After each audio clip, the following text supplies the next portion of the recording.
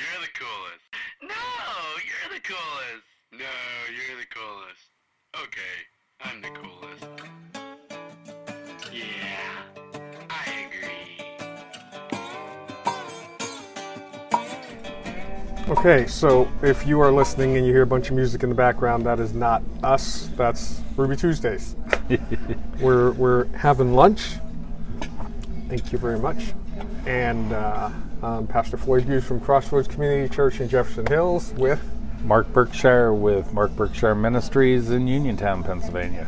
And we are actually going to discuss a topic that we should have done a while ago. But as we were just joking about, this is only like our fourth or fifth podcast because we don't get together quite as often as we should to do this. And I keep messing up the technology. Can't figure out why it's working. The free technology. The ones you pay for work great. But we're going to talk about the persecuted church. And I'm really just going to sit sidebar and let Mark handle this one. And maybe you can share why you're handling this one, what you're involved in, all the things that you do. Okay. The sole purpose of Mark Berkshire Ministries is to bring awareness to the churches here in the United States and in our local area about the persecuted church. I'm involved with a couple different organizations, with Voice of the Martyrs, Open Doors USA, International Christian Concerns is another group that I'm involved with. I have a Facebook page that is dedicated to the persecuted church at Mark Berkshire Ministries. Facebook at Mark Berkshire Ministries, however you do that. And you can go and look at it there. And I try to post every day either prayer concerns, news about the persecuted church, what's relevant to today and what they're going through. And you might ask why. Why do I do this? I guess because somebody needs to stand up for the persecuted church and make a voice for those who cannot voice their concerns openly a lot of times.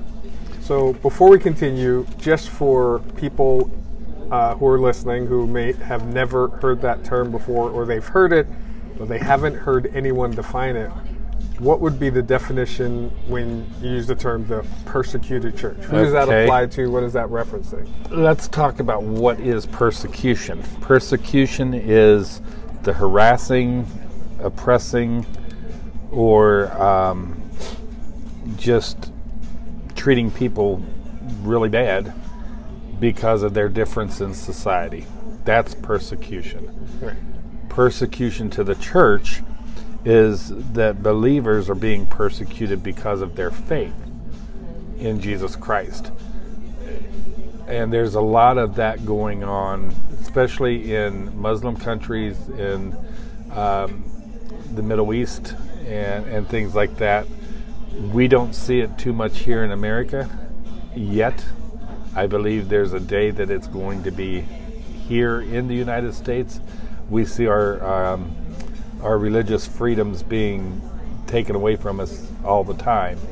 Matter of fact, there was a bill out in California that the pastors had to bring their sermons or submit their sermons to the local town for approval before they preached them, because they didn't want to talk about certain things that would be offensive to people. So it's coming. It's coming our way. There are 245 million believers that experience some type of high-level persecution around the world every month. And that persecution, we're not talking about like someone casting shade on you because you posted a Christian meme, or someone ridiculing you because you complained about the halftime show. Right. This is being beaten, being kicked out of your family in some cases, kicked out of your towns, because you've decided to follow Jesus Christ. Right. And it's sad, that this is happening. And you say, well, why is it happening so much in the Middle East? If you think about it, where did Christianity start? It started in the Middle East. It is the birthplace of Christianity. It's the birthplace of Christ. This is nothing new. Right. Persecution has been going on. You can read about persecution in the Bible from starting in the book of Genesis all the way through. Matter of fact, the first reference to persecution in the Bible is in Genesis 4, when Cain killed Abel because his offering was better than Abel's offering was better than Cain's. That's the first recorded record of persecution that we would find in the Bible. And then you can go throughout the Bible and see different forms of persecution. Just to give you an idea today how it is, there were 345 believers that are killed every month for their faith in Jesus Christ. Wow. It's roughly 11 people a day that are killed somewhere in the world for their faith. And we say this is Middle East, but is it as close as Colombia, Mexico? They're, the regions that are close to us too. Yeah. 105 churches and Christian buildings are burned or attacked every month. 219 believers are detained without a trial, arrested and sentenced and imprisoned every month for their belief. Oh, go ahead. And the Bible... Oh, no, wait. Were you going to ask something? Yep. Or? You guys doing good? Oh, no, Yeah. we're good. Okay, we're good. Yeah. Oh, wait. I'm sorry. Yeah. Could I have a cup of coffee? Yeah. Okay. Any creamer? No, just black. Thanks. Okay. We will edit that out. Go ahead. Sorry. And, it shouldn't be surprising to us that persecution happens. In the book of Matthew chapter 5, Jesus gives us the Sermon on the Mount. And he goes through all of these Beatitudes, all of these, blessed is he who is a peacemaker, blessed is he who, is poor at heart, and things like that.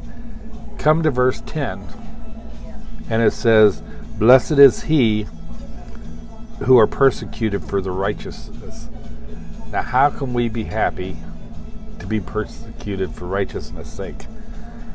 And it says, for theirs is the kingdom of heaven. Blessed are you when others revile you and persecute you and utter all kinds of evil against you falsely on my account. Rejoice, verse 12 says, and be glad, for your reward is great in heaven. For so they persecuted the prophets who were before you. But think about it. How can you be joyful if you're being persecuted? How can that happen? And there's a lot of reasons for that. I mean, Jesus goes on in the same chapter, verse 44 of chapter 5. He says to pray for your enemies, to love your enemies, and pray for them, and pray for those who what? Persecute you. Yeah. So we are to pray for those who persecute us.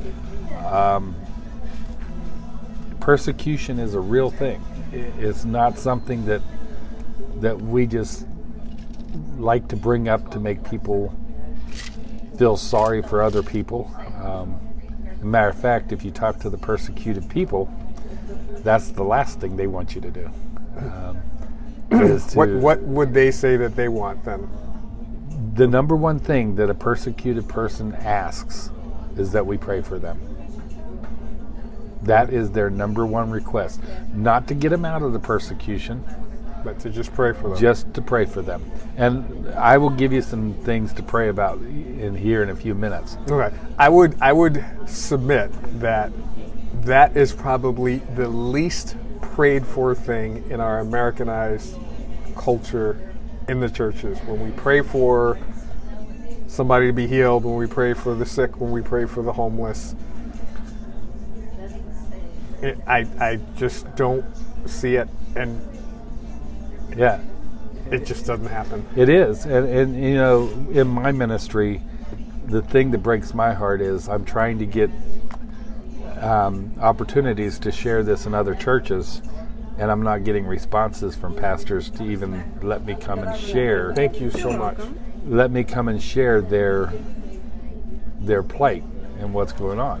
Why do you think that the American culture is so averse to hearing about or even talking about the persecuted church?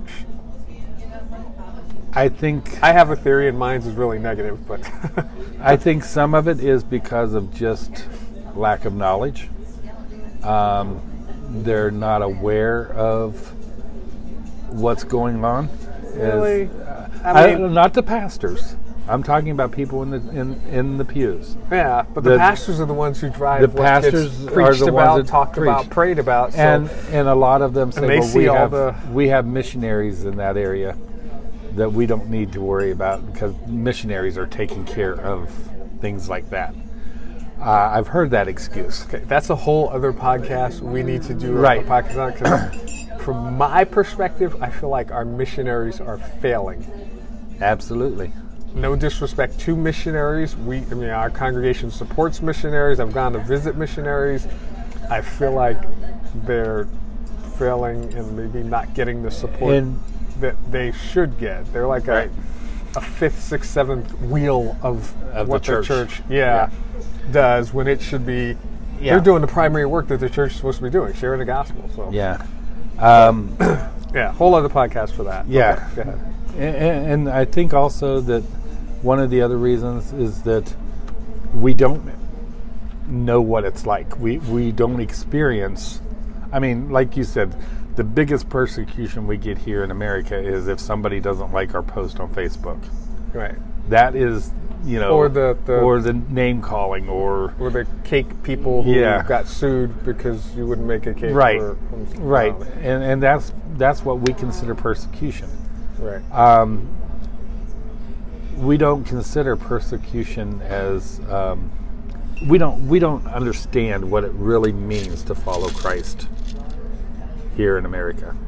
When Christ says, "Take up your cross and follow me," we don't understand what it means to truly take up your cross and follow Him.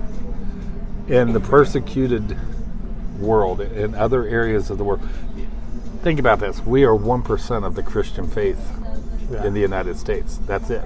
However, In the world, in the Americanized mindset, we are the Christian faith. right? We're Exactly. it. We're the center of of everything, Christianity. Yeah, of everything. and we're not. but we're not. Right. You know, so we're 1%.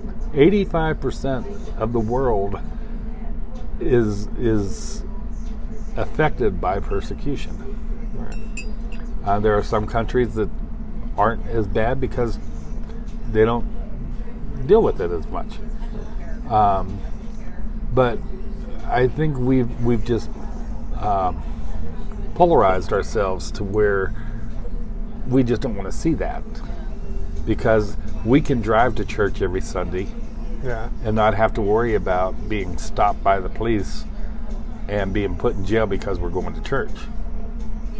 There are places like in China, for example, in the underground church in China, it may take them all day to get to church because they go a different route every day, and they may go Yeah. Way out 20 of the way. 20 or 30 miles out of the way to get to church, because they don't want to be found where the church is.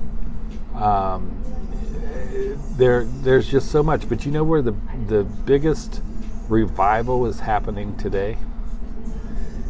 I would say either China or Korea. I can't remember. Iran. Iran. Really? Iran has the largest revival going on right now. Wow. And it's amazing to Which we hear some of actually- the stories coming out of Iran. Well, we have some missionaries that we And- support in that area, and I Yeah. can't say their name or where they're at, but in that area, and they have some amazing stories.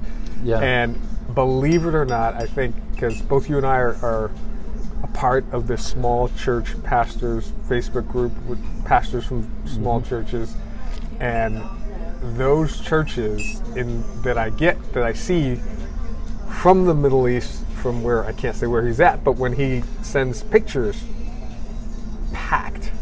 like packed in, Yeah. in churches the size of the churches of the small church, but filled to the brim, standing room, people in the aisles, whatever, Yeah. eager and hungry for the Yeah. Word of God. And we can't get people to miss a soccer game on Sunday morning to, Yeah. to come to church. It's amazing, and you're right. There are churches that are just packed, and people that have to be in secret churches and quiet about their Yeah. beliefs. They can't worship loudly like we have the bands and everything. They don't have that because it would draw attention to them. No. Yeah. So, that's what gets me when and this is a whole nother podcast too, but that's what gets me about the American church always wanting to have these big worship teams, and there's nothing wrong with them. I'm with them. I do think we But- need to do a podcast about that too, because but I am there's- all for that, but to a certain extent. Right. Yeah, I'm all for. I mean- I'm like, if we're gonna spend money, the halftime show that people would complain about for football teams that not even everybody was happy about. Yeah. I'm like, a Sunday morning worshiping God should be way more explosive, vibrant, packed, with as much music, lights, performance as you can bring into it to celebrate God, Yeah. if you have those resources. If you have those resources, Yeah. but there's not, but if you're in an underground church, you can't have those No, resources. and you can't And have you out can't in the do middle that, of but an they open still field. worship the same as we do, And probably more and probably so. better. Yeah. They don't complain if their service is 3 hours long. They don't. So they don't, and I know people are going to hate me for this because I'm just not of the mindset. And again, this is my opinion. Anything Yeah. that's not where God doesn't say "thou shalt" or "thou shalt not," Right. is just our opinions, the way we choose to do it. But this is why it wigs me out when I hear the pastors that no, you got to keep the sermon to 15 minutes. Yeah. I'm like, what? I mean, there are a few, but what? I mean, read through the Sermon on the Mount. Right. That was way longer than 15 minutes Yeah.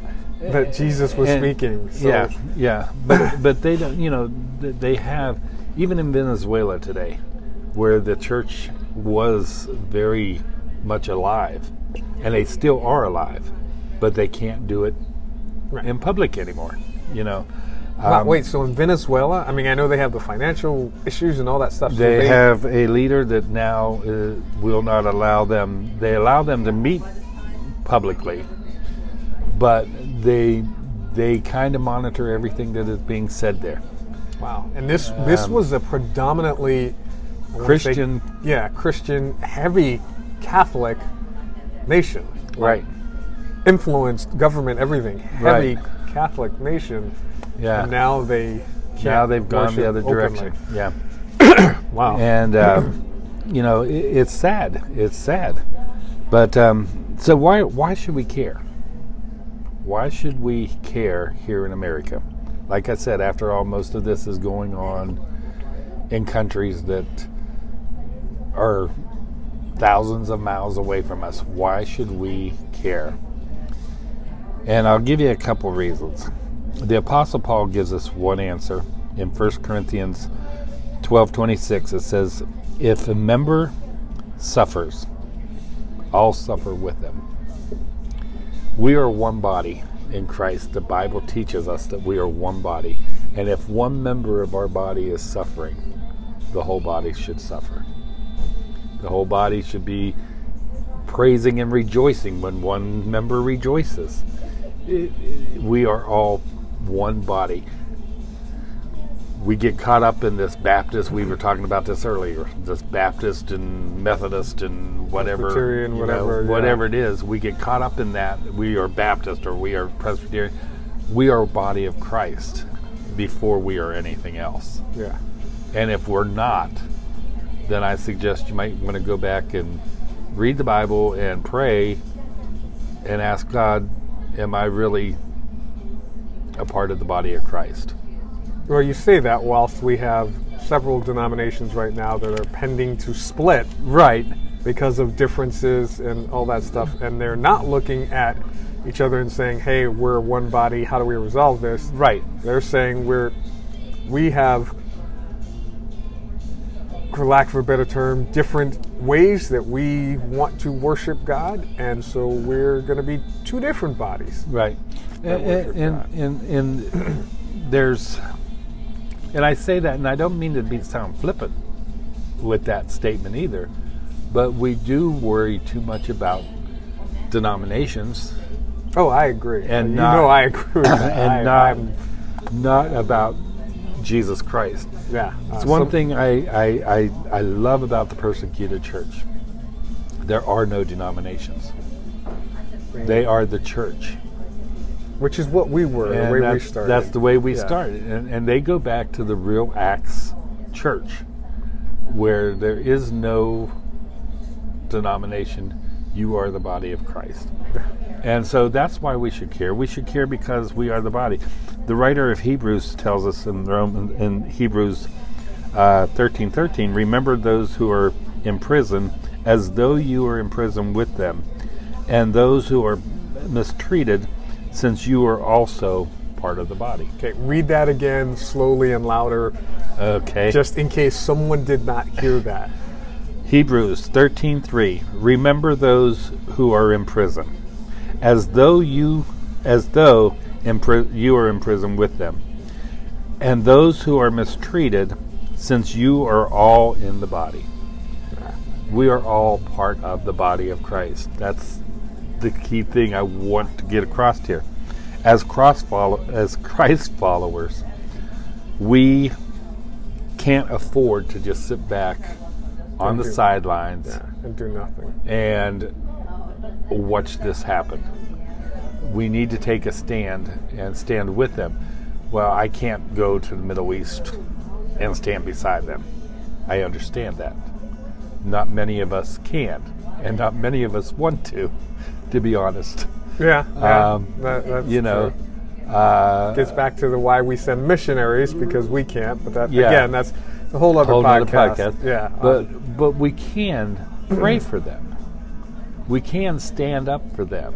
We can let people know what is going on with them. Just last week in Nigeria, there was a church and a pastor that was attacked, and the pastor was killed, and many of the church members were killed. It doesn't get any news reports. It doesn't get any talk about, but we know about it. Yeah, you know, and well, that comes under the what can we do. We're going to come back to that. Well, this is still under that. You know, why should we care, and what can we do? We're going to go to what can we do. Yeah, we'll come back to that. But we need to take a stand. You know, we need to pray. By standing with the persecuted believers, we're partnering with them and letting them know that they're not alone. You know,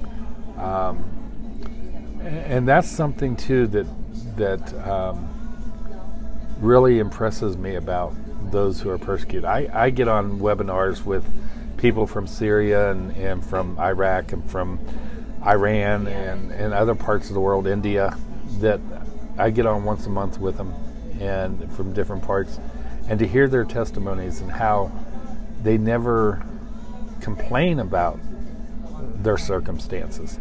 They're proud to be persecuted for Christians. Which it was the mentality of the early church, if you read through, like you were saying, the book of Acts, and a lot of Paul's letters was, persecuted, but it's expected, and it's an honor to receive this persecution for doing God's work. I don't think anyone's happy being persecuted, beaten in prison, or whatever, but to be doing it for Christ. They were like, There was a story that I heard just recently about a man in Iraq. He was a Christian, lived beside a Muslim person that was, against Christians. And they were neighbors. The Christian never once witnessed to him, never once did anything verbally to tell him about Jesus. He took his trash down to the curb every day. That's all he did. He would get his trash and take it down to where they would come around And the Christians are the ones that were picking up the trash because they were the lowest of lows. But he would do that. And after a while, the Muslim came over and said, "Why do you come over here every day?" He said, "I'm just trying to be helpful." He said, "Well, you don't have to worry about being hurt. I will make sure that you are protected." And the whole time the ISIS conflict was going on there, this Muslim stood up for this Christian and would not allow anyone to hurt him. The pastor or the Christian that I'm talking about led him to Christ, led the Muslim to Christ and his whole family because he was willing to take out the trash. In a country where it's polluted with trash. Yeah. But he was willing to do that. You don't see that around here, you know. I think there are little Pockets. pieces of that and pockets of that, but like you said earlier, stuff like that doesn't get posted or isn't popular. So even if it is posted, no one shares it or reshares it. 'Cause, Yeah. you know, they don't think it's going to get the interest. So that he they did want. something good. you know. Yeah. Yeah. But in areas where it matters, you know, you can see how Christ is using it. Yeah. People, it just amazes me how these Christians just believe the way they do. I mean, what's the preacher that gave up his church? Writes a lot of books. Chan. Can't think of his name right now. Not Matt Chandler. He didn't give a No. Francis Chan. Francis Chan. Yeah. He went to China a Yeah. few years back, and he went to an underground church, and he said, "What happens if they come in and find us?" And they said, "You run, and you run fast." He said, "Well, why wouldn't you just stand up?" And this was a group of teenagers he was talking to. So why wouldn't you just tell them, "No, I don't believe in Jesus"? And they said, "Why would we do that when we do? You guys still doing good over here? Yeah. Yeah. Why would you do that when we do?" You know, they knew what the consequences were. They weren't willing to say, "No, we don't believe in Jesus." But how many people here in America, if someone came into your church and said, "Do you believe in Jesus?" and your life was really threatened, would you say, "Well, it's okay to say, I don't believe in Jesus because Jesus knows I believe in him," and save your life? Well, I think we know the answer to that because just how many people would just be willing to show they believe in Jesus by showing up. To church. Yeah. Exactly. That's what I'm saying. You know, so these believers know what the consequences are, and they still follow Jesus. Yeah. They can count the cost. They know the price. But in the end, they know that Jesus is worth it. Yeah. You know, and that's the thing that gets me every time I talk to these believers, is they put me to shame. Yeah. So it what I sounds do. like we, and I'm generalizing because I know some people might listen to this and say, "Well, that's not me," but it sounds like we in our Americanized culture don't value Jesus enough. Exactly. We just don't value him enough. And granted, there are some diehard, you know, Christians or whatever, but it sounds like we just don't value him enough. We don't prioritize him enough. Right. We don't.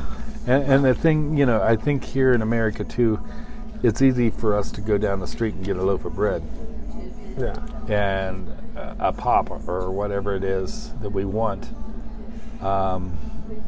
You know, and we don't have to rely on God for our provisions.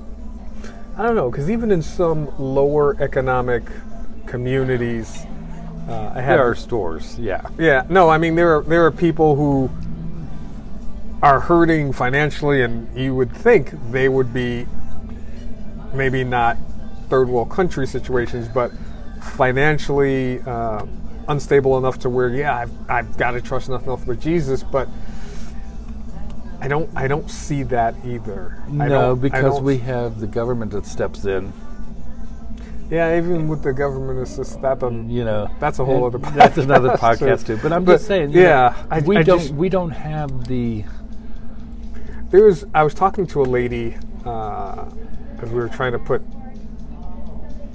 something together to help with a medical organization, and she said in her interactions where she had been in lower economic communities, and I don't know if she was a Christian or not, but she said she wanted to ask me because she wanted my take on it. She said she kept running into people who, because of their economic situation, they had no hope. Because we have no hope, we're poor, whatever. But they also would communicate, oh yeah, we have faith and we believe, we're Christians or whatever. And her question that none of them, she said, no one she ever asked us to could answer, her question was, well, if you have faith, how come you have no hope? Mm-hmm. And none of them could answer because they, I guess, had in their mindset separated the two. And that's one of the things that gets me, because when you're talking about your financial situation, we can walk down and get a piece of bread, and I've been in financial situations where I had no one to turn to but Jesus, and literally, told him that. I was like, all right, you are it. There is no government stepping in. Right. No one's coming in. The next meal is on you, God. Yeah. And I've been there too. Yeah. But in those situations... But we lose hope. We get discouraged. Yeah, but in those situations, our hope increases out of desperation. Sometimes. Sometimes. Yeah. Well, that's what happened. That was Yeah. my thing. I was like, out of desperation, and my only hope is in you, Jesus. But why don't we go to him before? Well, here's what I can say. We should, biblically we should, but what I know happens with some people, and I've heard their testimonies, and that's mine, never again. Been in that situation again. Okay, God, next meal is on you. But in those situations, didn't have to wait till the desperation, went to him before. Right. Because I knew that he was my hope before. He provided, even if it wasn't the way that I wanted him to. He still provided. I'm still here. You're not done with me yet. You can still meet my needs. Yeah. Okay, I'm going to trust in you. And each time that happens, you turn to trust him more. So. But why do you think it's so difficult for us to grasp that principle here than it is in the Middle East or in this persecuted situation? I'm going to blame the pulpit. Because I don't think it's effectively communicated from the pulpit here. We preach about things that are going to make people feel good and make people happy, instead of, like you just laid out several verses, starting in Genesis all the way through, where, here's the persecution that we're going to endure throughout the Bible, where Jesus said over and over, when you endure persecution, all the apostles in some of their writings, you're going to face persecution, but it's not talked about in the church. So yeah, I'm going to blame the pulpit. If it's that much in the Bible, then we should be preaching about it that much in the church, that, hey, you're going to face persecution, but when you do, just like Jesus told Peter, hey, Satan desires to have you, but when you turn back, you're going to go through something, but when you turn back, and we should be telling our people, hey, you're going to face persecution. It may not be beating, stabbing, whatever, but it may be difficulty on an individual basis. It may be you lose your job because you take a stand for Christ. It may be you get sued because you take a stand for Christ. It may be, the people in the town hate you, run you out of the school, whatever, because you take a stand for Christ. Yeah. It's going to happen. Instead of, oh, it's not going to happen, we don't do that here, we should be, this is going to happen. Jesus said in John 15, if the world hates you, know that it has hated me first. Yeah. It's going to happen. Paul told Timothy in 2 Timothy 3:12, he says, indeed, all who desire to live a godly life in Christ will be persecuted. Doesn't say we might be persecuted. Doesn't say it could happen. It says we will be persecuted. Persecution in following Christ has always been hand in hand. So are we It's not what you- following Christ right? I don't think we're following Christ. I don't think we have totally surrendered to Christ in the way that the Bible talks about surrendering to Him. Because if we were, because when you read that verse, it stands to reason that if Jesus says all who will get persecuted, and we're not seeing persecution, Yeah, and and partially because God has His hand on America, where persecution is not there, because we are with Israel, His people, His chosen people. We are about the only country in the world that can say that it is a Christian nation based on Christian principles. and we're scrapping to keep that. And we are. Yeah, we are. we I mean, you can't really hold that firm like we used to two decades ago. You can see the socialism and the communism and everything else trying to creep in, and the Muslim beliefs trying to take over what we based our beliefs on. That's why I'm saying persecution is going to come to America. Oh yeah, I'm pretty sure. And it's going to come in the way that we see it in the Middle East. But I think that God has protected us a lot from that because of our faithfulness. And I think right now, with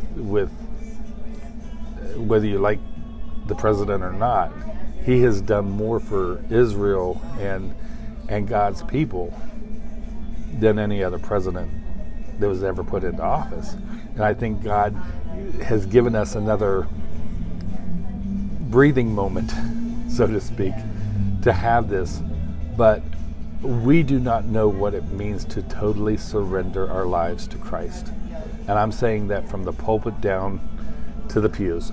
We do not know what it means to be totally 100% sold out for Christ.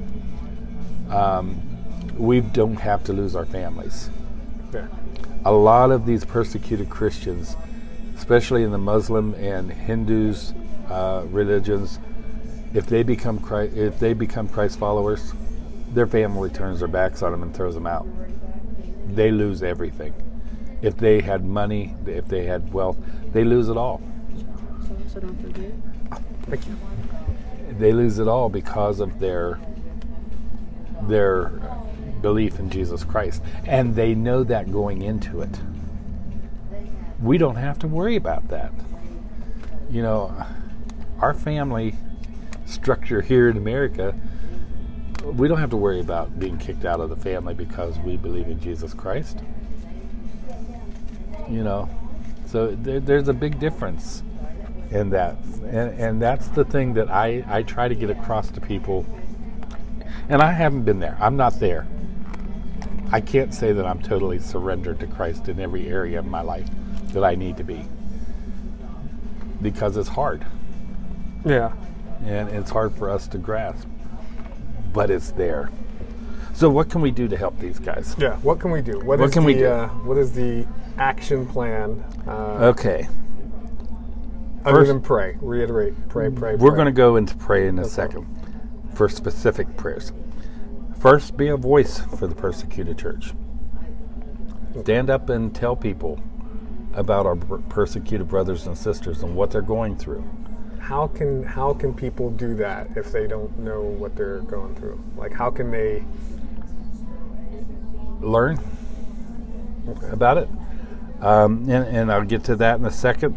But we can learn about the persecuted church by going to opendoorsusa.org or persecution.com, which is the Voice of the Martyrs website. And we'll post this in the notes for people to kind of read it. Yeah, and they have ways, they have things that you can do. Each one of those, both of those organizations come out with a yearly, OpenDoorsUSA.org. What was the other one? is persecution.com. That's Voice of the Martyrs. They both have world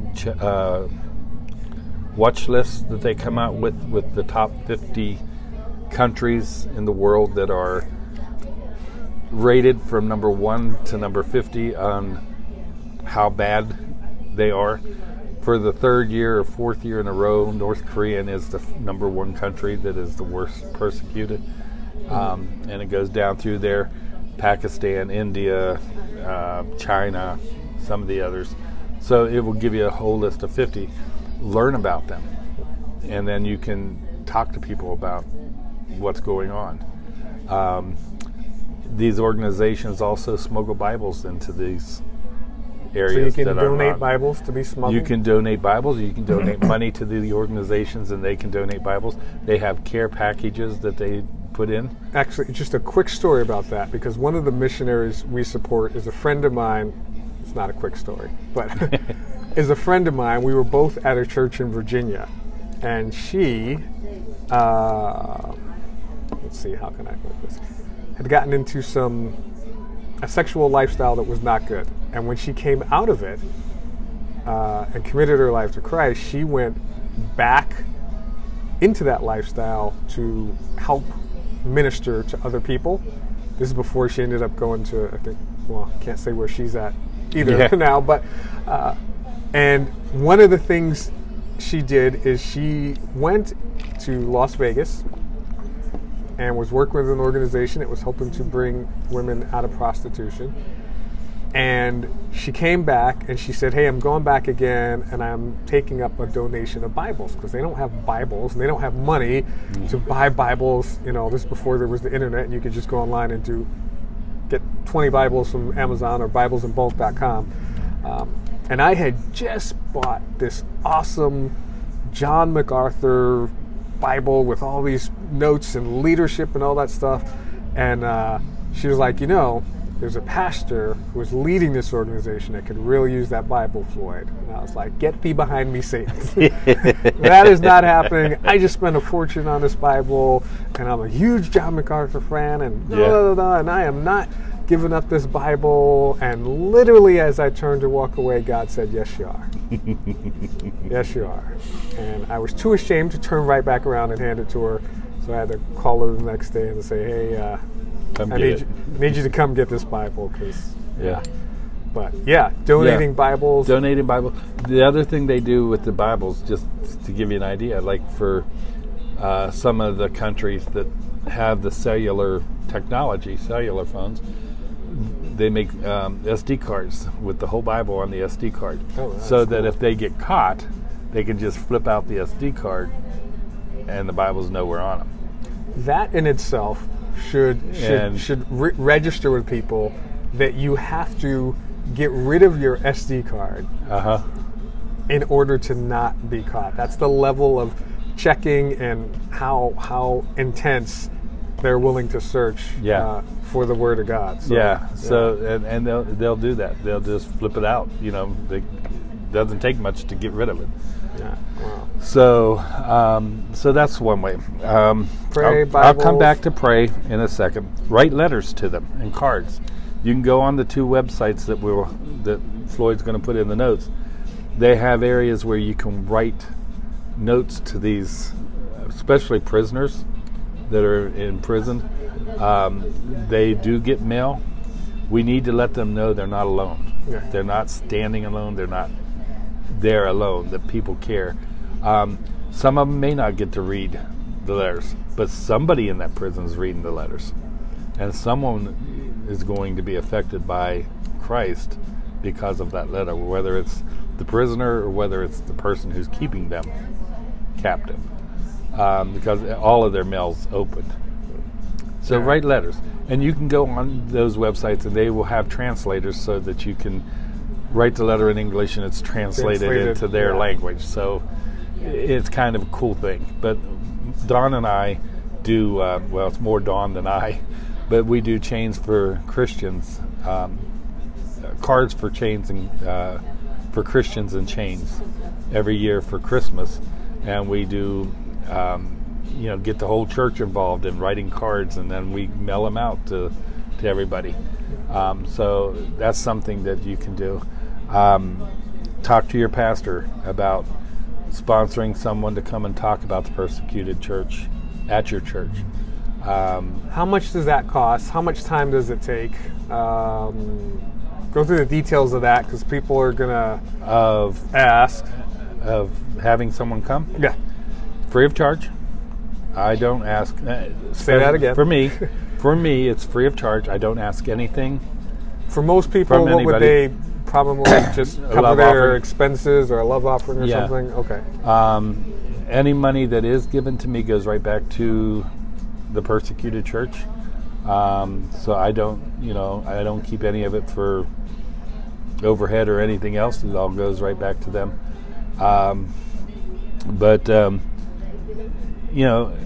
Invite someone to come and talk and tell stories. I could sit here and tell you story after story after story about the persecuted Christians and those who I've talked to, but we wouldn't have time to do that. But in a setting at a church, I can show you some of these people and talk to you about them. But do that. Give to ministries like Open Doors or Voice of the Martyrs. And that money goes to the frontline workers, those who are in country working with the persecuted church and meeting their needs there. And then ask God, how can I get involved? How would you have me get involved? And the first thing he's going to tell you is to pray. So how do we pray? We pray for we pray that they have the sense of God's presence. We pray that they know the greater body of Christ is praying for them. We ask God to let them experience his comfort when they're being persecuted. See God open doors for evangelism in that area. We pray that they will forgive and love their persecutors, that they would be granted wisdom to convert to ministry work. We pray for them to remain joyful amidst their suffering, to mature in their faith, and to be rooted in God's Word while they're going through this. Those are those things that I just mentioned. I didn't come up with. These are what the persecuted believers have told us how to pray for them. They pray for their persecutors as they're being persecuted. They forgive them right up front. It's a lesson that we can learn. Yeah, definitely. Yeah. Here. So we need to do these things. That's how we get involved with it. But first and foremost, ask God how he wants you to be involved. If it's just going to your pastor, like I said, and saying, hey, can we have somebody come in and talk to us about the persecuted church? Begin to ask every Sunday morning in the prayer time, please pray for the persecuted church. You don't have to name anybody, just pray for the persecuted church. If you want to name a certain country or a certain individual, go to either my Facebook page or go to Open Doors or Voice of the Martyr, and you can find people To pray for. That are being persecuted. that are being persecuted right then, and then make it a little more personal. So there's many ways that we can get involved here, but first we have to make sure that we are surrendered to God in a way. Ask God to search us and help us to be as surrendered and as dedicated and committed as our persecuted brothers and sisters are. Okay. I got nothing. I got nothing. You covered the whole thing. The only thing that I would add is to just repost or post when you do see the little snippet about someone experiencing persecution or it going on in a country. Sure. Reshare that, because then the people in your circle of influence are suddenly going to see, hey, Floyd keeps sharing stuff about these people in these countries that are being persecuted, I had no idea.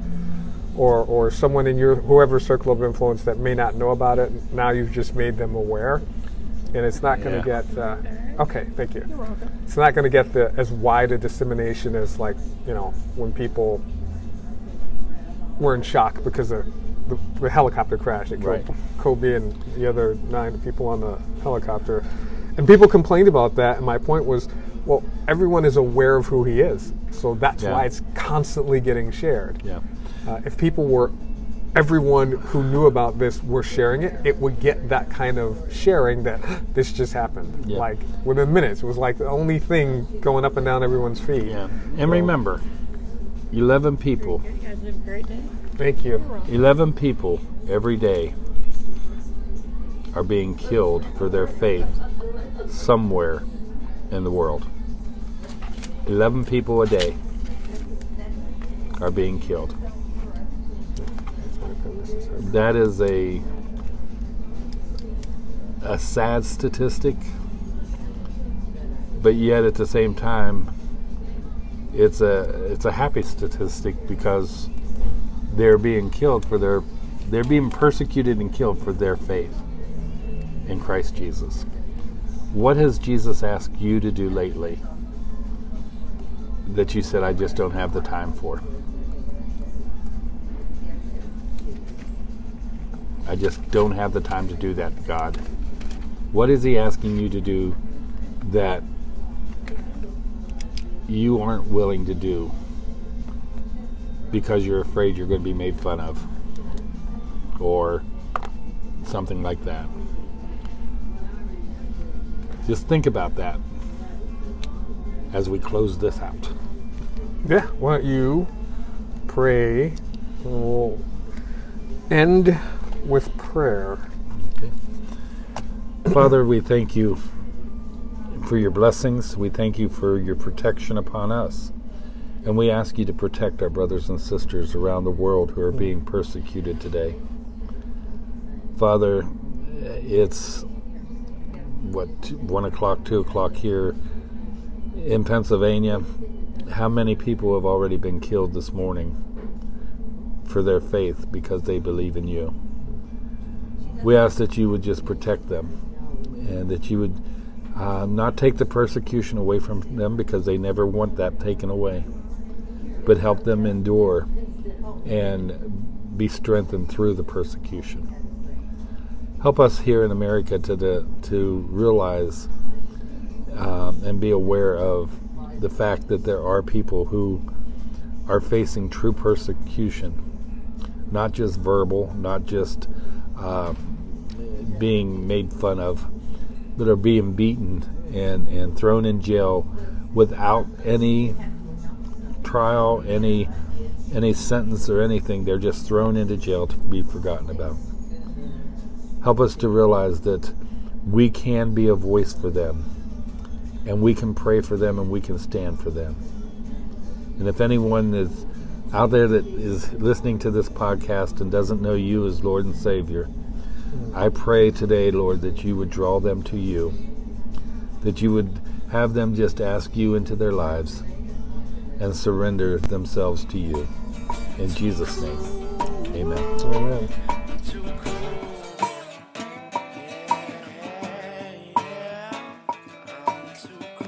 Okay, maybe you are the coolest. No, you're the coolest.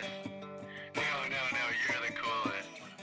No, you're the coolest. No, you're the coolest. Okay.